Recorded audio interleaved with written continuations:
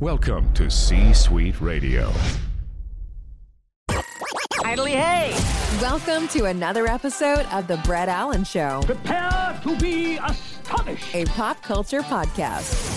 Join Brett weekly as he interviews your favorite celebrities from film, television, I'm back in business, baby! comedy, and much more. Inconceivable! Plus, you never know who will stop by. Dude, we are so gonna party! Now, here is your host, Brett Allen.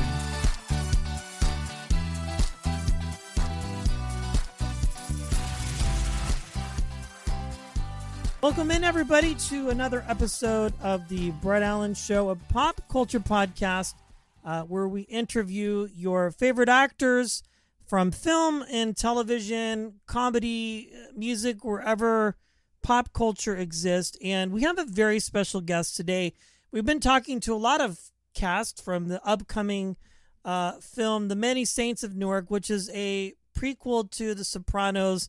But it also, there's a lot of things going on in this film. From what I understand, there's not a lot of information out there. So what we get today, I think, is going to be very special. And we are chatting with the amazingly talented Alexandra Intrator. She is going to be in the film, and she plays a very iconic role in the film, Janice Soprano. I know our fans are excited about this, and we'll talk about what we can. Alexandra, welcome into the show. It's great to have you. Thank you. I'm so excited to be here. Yes, and we were talking before we started recording. This is her first podcast, so we have the exclusive on this. I'm excited. Thank you for joining me. This is going to be a lot of fun. So we're talking about the Many Saints of Newark, and I know you're probably very limited on what you could talk about, but let's just talk about what we know.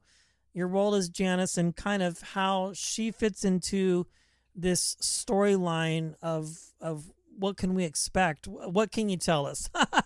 That's a really hard question to answer because, everything is so on lock, of course. But it's a movie about, kind of the people who were around Tony as he was growing up. And, Janice is his older sister, and they have this great relationship kind of, before they get older and, everything that we know about the show. She goes to Venice and all that kind of stuff. So we kind of get to see the family dynamic a little bit, and just how they interacted in their very crazy and toxic home life and how they handled that together.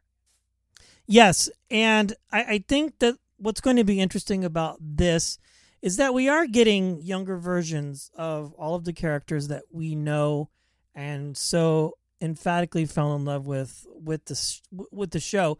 And I think people need to understand that this is not like a reboot or a retelling. This is essentially what or who made Tony Soprano, which I think is what we do know about this.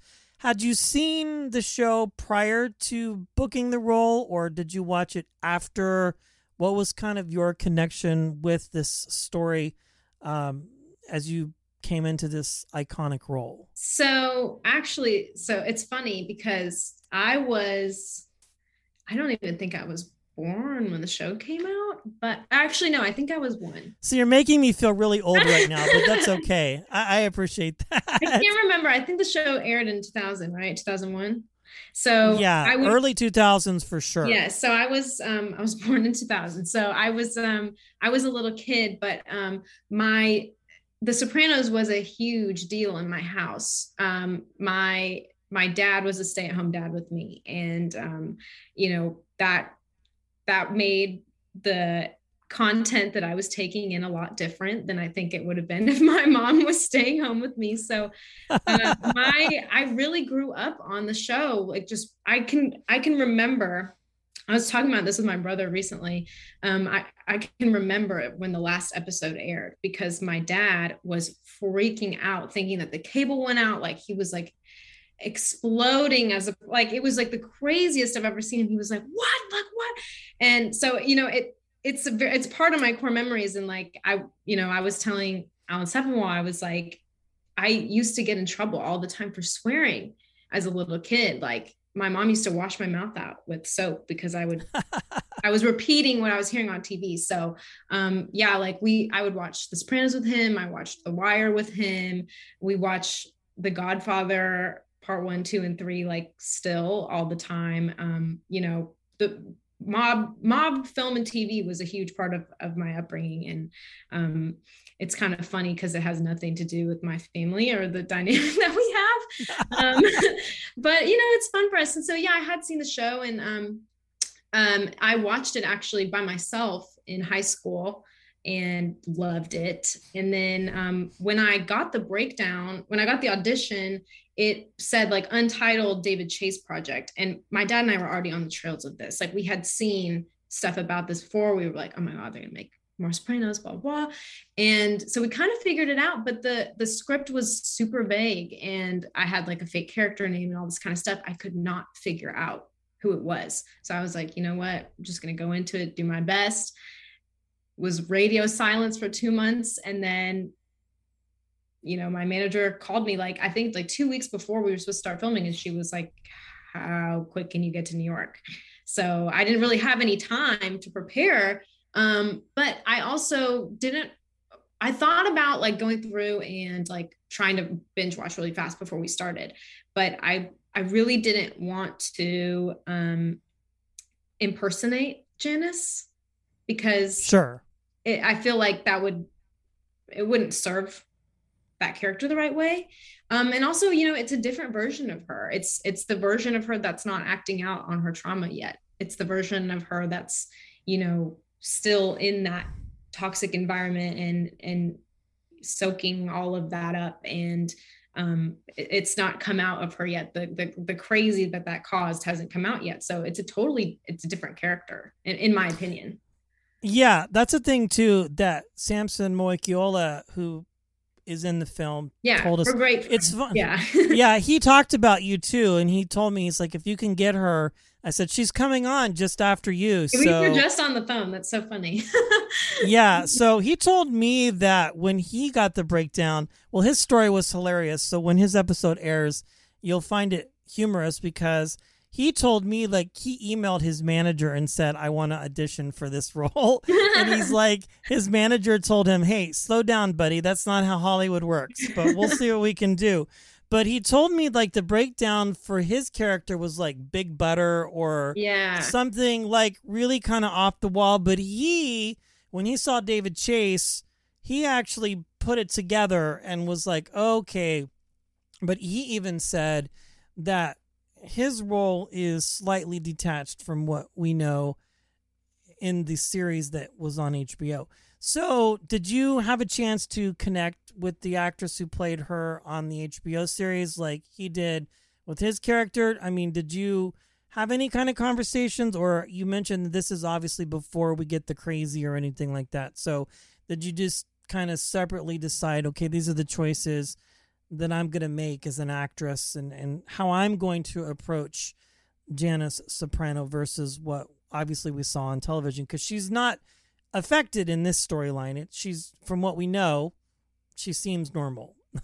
Right. I mean, and you know, it's not, she's not a huge, I'm in just as much as Samson is, but I actually, so when I got to New York, so right after I booked the role, Michael had reached out to me and was like, you know, when you get here, let's connect and, you know, start to build our relationship. And so when I met him for the first time, we immediately kind of started talking about Aida. And I actually, you know, I was one of those people who actually like Janice. I know a lot of people don't. But he, I guess, has a really good relationship with her. So he gave me her phone number, and we did try to connect, but she lives in Montauk and I live in Texas. So it was a little difficult, but I didn't really make an effort to find out anything about, you know, the way that she played the role, because like you said, I did want to bring something different to her. And I mean, there's just no way I could ever do what she did. I mean, she's just so amazingly talented, and I had huge shoes to fill. And that was really intimidating to me. And I feel like it almost would have made it worse if I was like trying to take advice from her. Do you know what I mean? Like, no, I get it. Yeah, for sure. But I mean, I'm really nervous and excited for her to see it because, you know, I'm sure she feels like Janice is her baby. So I'm hoping that she's satisfied. I think you will do an amazing job. I've seen other work that you've done as I'm doing research about you. So I think it will be fantastic. And I know our listeners and the fans are really excited about this. I remember when the show ended, I thought the same thing. Did my satellite dish go out? What's happening? And I think it was smart how they chose to end the show. And now we are getting a whole different side of it. I want to talk about your actor's journey because that is the one thing about people I find so fascinating, how they get into this crazy world that you're a part of. Mm-hmm. For you, what was your journey? What was it that interested you in acting in the first place and made you decide, okay, this is something that I want to do or I want to be a part of, you know, and get involved in this somehow? So, I mean, it's funny. I always have been interested in performance. I was a dancer for a long time. I started dancing very young. I was always interested in that kind of, you know, just performing and being a part of that. And then, so my mom, she was a stylist for like magazines and stuff. That's like a big industry here. That's actually what I do for my day job now. And she was like, you know, trying to get me into modeling and stuff. And I just hated it. It was so boring. And, we took a break from that. And then I started to really watch a lot of movies. And so like in about second grade, I had seen the movie The Princess Diaries, and Anne Hathaway like just made me, I just wanted to be her. Like, I was like, I want to do this. And I remember, so I used to like read the newspaper. And there was like the thing in the Dallas, it's called like Paper City. And there was like a advertisement for a acting class with John D. Kino, who was on a Disney show at the time. And I circled it and showed it to my mom. I said, I want to do this. I want to try this. And so we went, and he ended up pulling my mom and I aside and saying, you know, she should stick with this. And I ended up being referred by him to a local acting teacher here who really took me under her wing. And I just became obsessed. Like, I just wanted to learn everything that I could. And I was about 9 at this point. And then like a year later, she helped me kind of get an agent and all that kind of stuff. And it was kind of from there, I just started auditioning for stuff, and I was nowhere near the actor that I am now. And I think about it a lot, that I'm really glad that I didn't kind of have a career as a kid, because I'm happy that I got to live a normal life and stuff. But it was interesting. I just kind of decided that I wanted to do it. And so I did. And I'm grateful that my parents supported me. And since then, I've just have continued to train. And I'm lucky to live in an area where it's really prevalent. And I have the resources to do so. And yeah, I signed with a Los Angeles talent agency that I'm still with when I was, I think, 10 or 11. And I've been auditioning and working on small things ever since. And so it's just always been a part of my life, and it's my favorite thing in the world. And I'm so That's fantastic. Yeah, I'm so grateful to have this opportunity now. And what a massive project to be a part of. My goodness. I mean, it's gigantic. It's overwhelming, to be honest. I can imagine it has to be on so many different levels. It has to be very overwhelming. The pressure, although you're not necessarily putting it on yourself, what's coming externally from the media, I imagine, has to be a lot. But you seem to be handling it very well. And I'm excited to see what the future holds for you. This is a big deal. It's going to be exciting to see how this all pans out. We do have Matea Conforti coming on as well in a week or so, who plays the even younger version of you. And she's the boss. She's like on Broadway. Like I feel honored to have her as young, she's cool. She's a cool kid. Well, it's very exciting, and I believe the future is bright for you for sure. This is going to be an amazing film. We are talking about The Many Saints of Newark, and please check this film out. We have been chatting with Alexandra Intrator. And thank you, everybody, for listening to this podcast and being a part of it. If this is your first time, please head over to Apple Podcast, subscribe, listen, give us a kind rating and review. Be sure to check out all the other amazing people we've had on the show as well. This is amazing. Alexandra, thanks for joining us today. I appreciate it. Thank you so much for having me. It was nice talking to you.